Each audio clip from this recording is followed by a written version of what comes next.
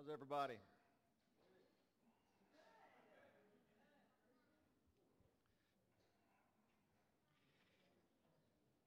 So, Casey and Caitlin are out this weekend, well-deserved vacation, I think soaking up sun in Florida somewhere. That's what they told me. I have no idea what they're doing.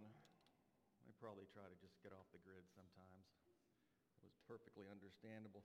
We're going to keep going in our series. By the way, my name is Mark Royal. I'm one of the oldest folks here and technically a shepherd. But if you came to listen to Casey and if you traveled a long way to listen to Casey, I really do apologize for that. But we're gonna keep going in our sermon series on remembering. We're about 6 weeks in, I think, now, and I'll start with a little review, catch us up a little bit, and then I'm not going to talk a long time this morning, so you got that going for you, and then and then we'll move on. We'll have some communion time together at the end of our sermon time. So about 6 weeks ago, Caitlin kicked it off, just talking about the confidence and confirmation of God's actions in our lives, and really just setting the stage of this is about remembering God from the very beginning and what we learn about God and our historical framework in terms of God. She talked about God's actions in our lives. She shared just the personal, meaningful affliction that she could share as her testimony, and talked about looking at God's markers in our lives along the way that are really faith builders. Casey talked about the Israelites and then the cost of their fear, the cost of their fear and not really trusting in God, and it really costing the Israelites a generation of people wandering in the desert because of that fear. And we learned of these three graces given by God: the grace of Torah, the law, the grace of the covenant, and the grace ultimately of salvation. And then we reviewed the creation story, being reminded that we're made in God's image. He's the center of all things, and he blesses all indiscriminately. We talked about the Tower of Babel and looked at that story again, the unique nature of our God, not like other gods. The truth of his character, that he needs nothing from us, but what we need everything from him.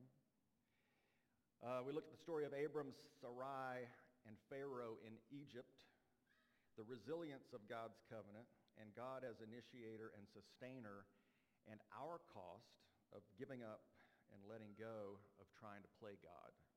We don't do that very well. And then last week, Renee Birdsell shared an overview of Judges and the story of Ruth. And I told you she's gone. I told her in person last week, but oh, you're here. Okay, sorry. I'll tell you in front of all these good folks, that was awesome last week. It was a great sermon, a great message, well delivered, and just inspiring. I was a little overwhelmed. Your testimony about God working beneath the surface and beneath the surface, beyond what we can see, his road for us versus the road we might choose for ourselves, but the fact that he's always working for us and with us. And I was reminded, two things caught my attention in that sermon. One, it had been too long since I'd heard the story of Ruth. I had honestly not thought about the story of Ruth in a long time. And that's a shame, because that is one powerful story. God's plan of taking an outsider, a Moabite woman, an enemy of Israel, and including her not just in the family of Israel, but in the genealogy of the Messiah. That's impactful. But I was also reminded of God's provision and inclusion in that part of the story. But Renee ended with showing us that lineage, that genealogy that we get pieces of in the Old Testament, and the importance of remembering where we come from, our lineage, our heritage, our genealogy, and our family tree. I want to remind you of those verses, if we can pull those up real quick. I'm not going to read through them all. Genealogy verses in the scripture are really exciting, and I'm not going to butcher their names and shame them by discrediting them by butchering their names. But you get, let's see, yeah, keep going down until you get the next section of scripture there. Just a reminder, I'm not going to go through this, but I want you visually to remember how we ended last week with this genealogy. And just a reminder from Scripture, the genealogical line from Abraham to King David. And that kind of stuck with me, and I don't know why, but my mind stuck there. And then this past week, just thinking about pieces of Scripture that we could way too often just kind of buzz right past and think, okay, minutia details that aren't really important. And I think it's a big mistake. So I want to talk a little bit about that this morning. Genealogy, family name, and heritage was a big deal in the ancient world. We don't place as much emphasis on that in the Western world. Certainly nothing like the emphasis that they placed on it in the ancient world. It established your family line, your lineage, your heritage. It established and affirmed your identity, your place in society, your authenticity and belonging, and your value in the community and in the culture. And especially as a Jew, it traced you back to Father Abraham and confirmed you as an heir and recipient of the promises of the covenant. It was a big, big deal. And there are several sections of Scripture throughout a few Old Testament books that remind us and give us snapshots of this genealogy from Abraham to David. This record of family lineage, it becomes even more important, and go to that book, the Scriptures in Matthew. It becomes even more important in the New Testament, as the New Testament gospel authors, especially in this case Matthew, this is Matthew chapter 1 through 17. This is the first chapter of the first book in the first gospel of the New Testament. And he starts with the genealogy from Abraham. Matthew knew his audience. He knew the Jewish audience. And he's making a historical point of fact to his Jewish audience that this Jesus of Nazareth can be directly traced back to Abraham, fulfilling the prophecy of the true Messiah. And without going through this line by line, 42 generations, including 4 Gentile mothers, and Ruth being one of them. So genealogy was a big deal. And it wasn't just important to the people of God. It was important to God that the writers of the Scriptures reminded the people of who they were, where they came from, and that he was guiding the direction of history to a very personal outcome, his promised Messiah. And we're again reminded of the generational faithfulness of God. So Scripture that you could easily just scan by and not worry about names you can't pronounce. You could jump past this very powerful message of how important the bloodline that God initiated is and has been through the history of his people and ultimately to us today through Christ. Anybody watch a fan or even watch of Finding Your Roots? PBS. Finding Your Roots. Ken, you don't have to have white hair to watch PBS.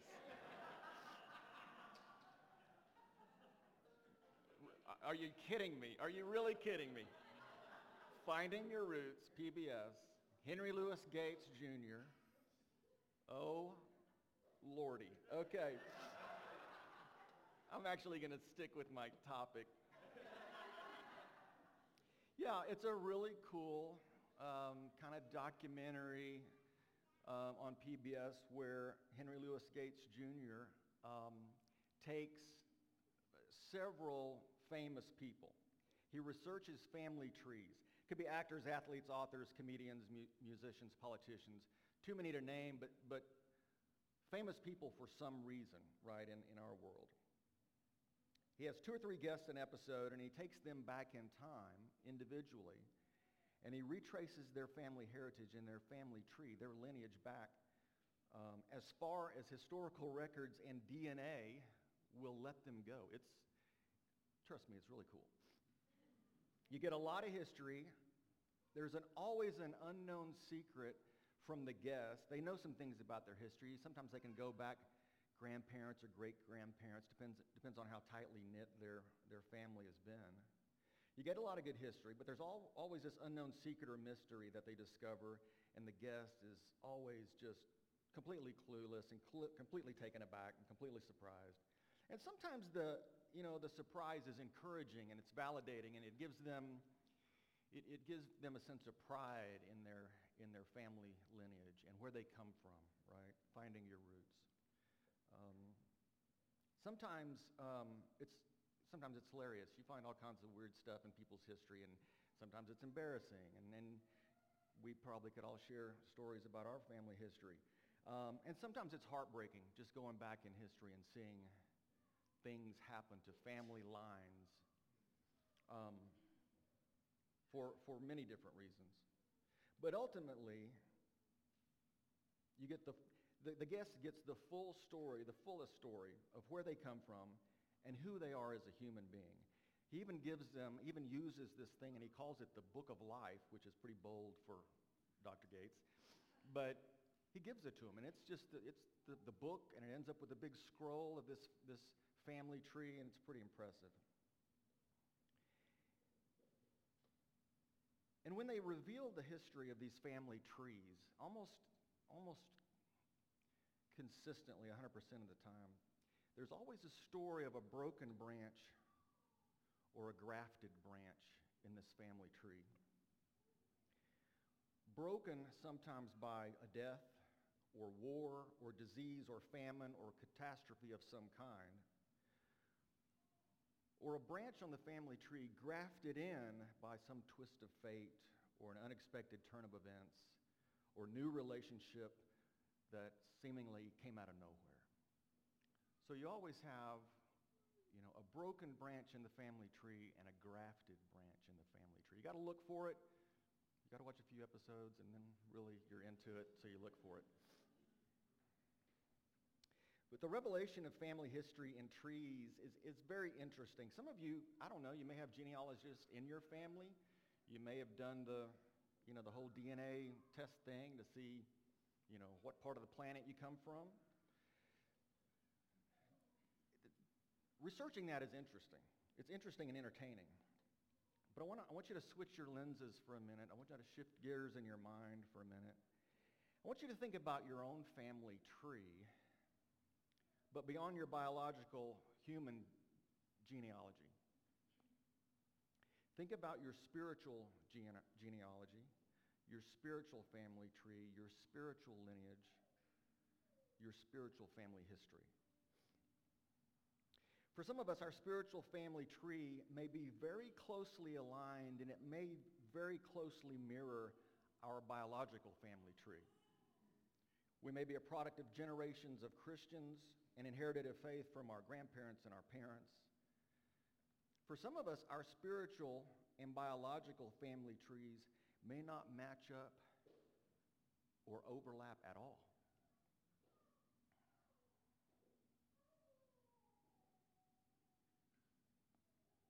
And maybe for a lot of us, it's a mix of the two. Some of our heritage from a human family, and some of it from a spiritual heritage from the bigger family of God, spiritual fathers and mothers, and spiritual sisters and brothers that God has sent our way, specifically to bring us in or keep us in his bloodline with his DNA, irrespective of biological family trees. And regardless of how your biological and spiritual family trees align, we all probably have some broken branches and some grafted branches. I'll share a little spiritual family genealogy with you. Anytime I think about this concept, family tree, certainly thinking about God's action and providence and any potential spiritual grafting into that tree in my heritage, I think of my grandmother Lois, grandmommy. I didn't learn the full story until I was a young adult for good reasons, but back in the 50s, when my father was a teenager, his father had become an abusive alcoholic. He verbally, psychologically, and physically abused my grandmother, my father, and my father's three sisters, to the extent that, as a last resort, she ultimately divorced him. This is the 1950s in Central Texas. And at that time, certainly in society and definitely in the buckle of the Bible Belt, divorce often brought automatic public shame, regardless of the reasons for it. And it's sad to say that even in the church, sometimes victims of divorce, again, regardless of the causes, could certainly be, at a minimum, devalued, or in some instances, completely shunned. This could have easily been an absolute derailer in my family tree. In fact, way too often, it is an absolute derailer in anyone's family tree, biological and spiritual. But my grandmother kept her faith. She did not blame God.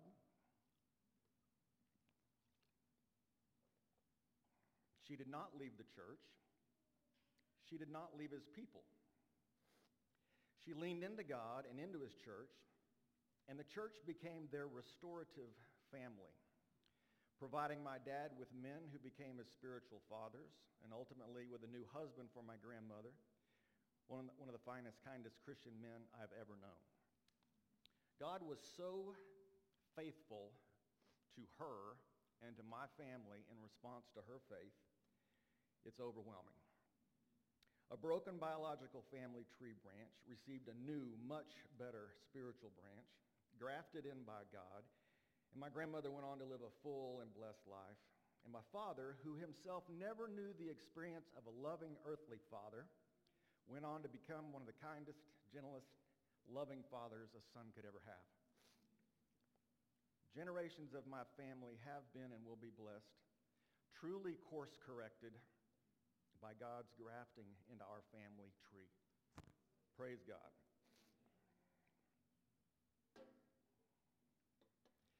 That's about as long as my sermon is this morning. But I wanted you to think about your spiritual genealogy for at least a couple of reasons. One, to be confident that God has been working on your spiritual bloodline for generations and he's still at work.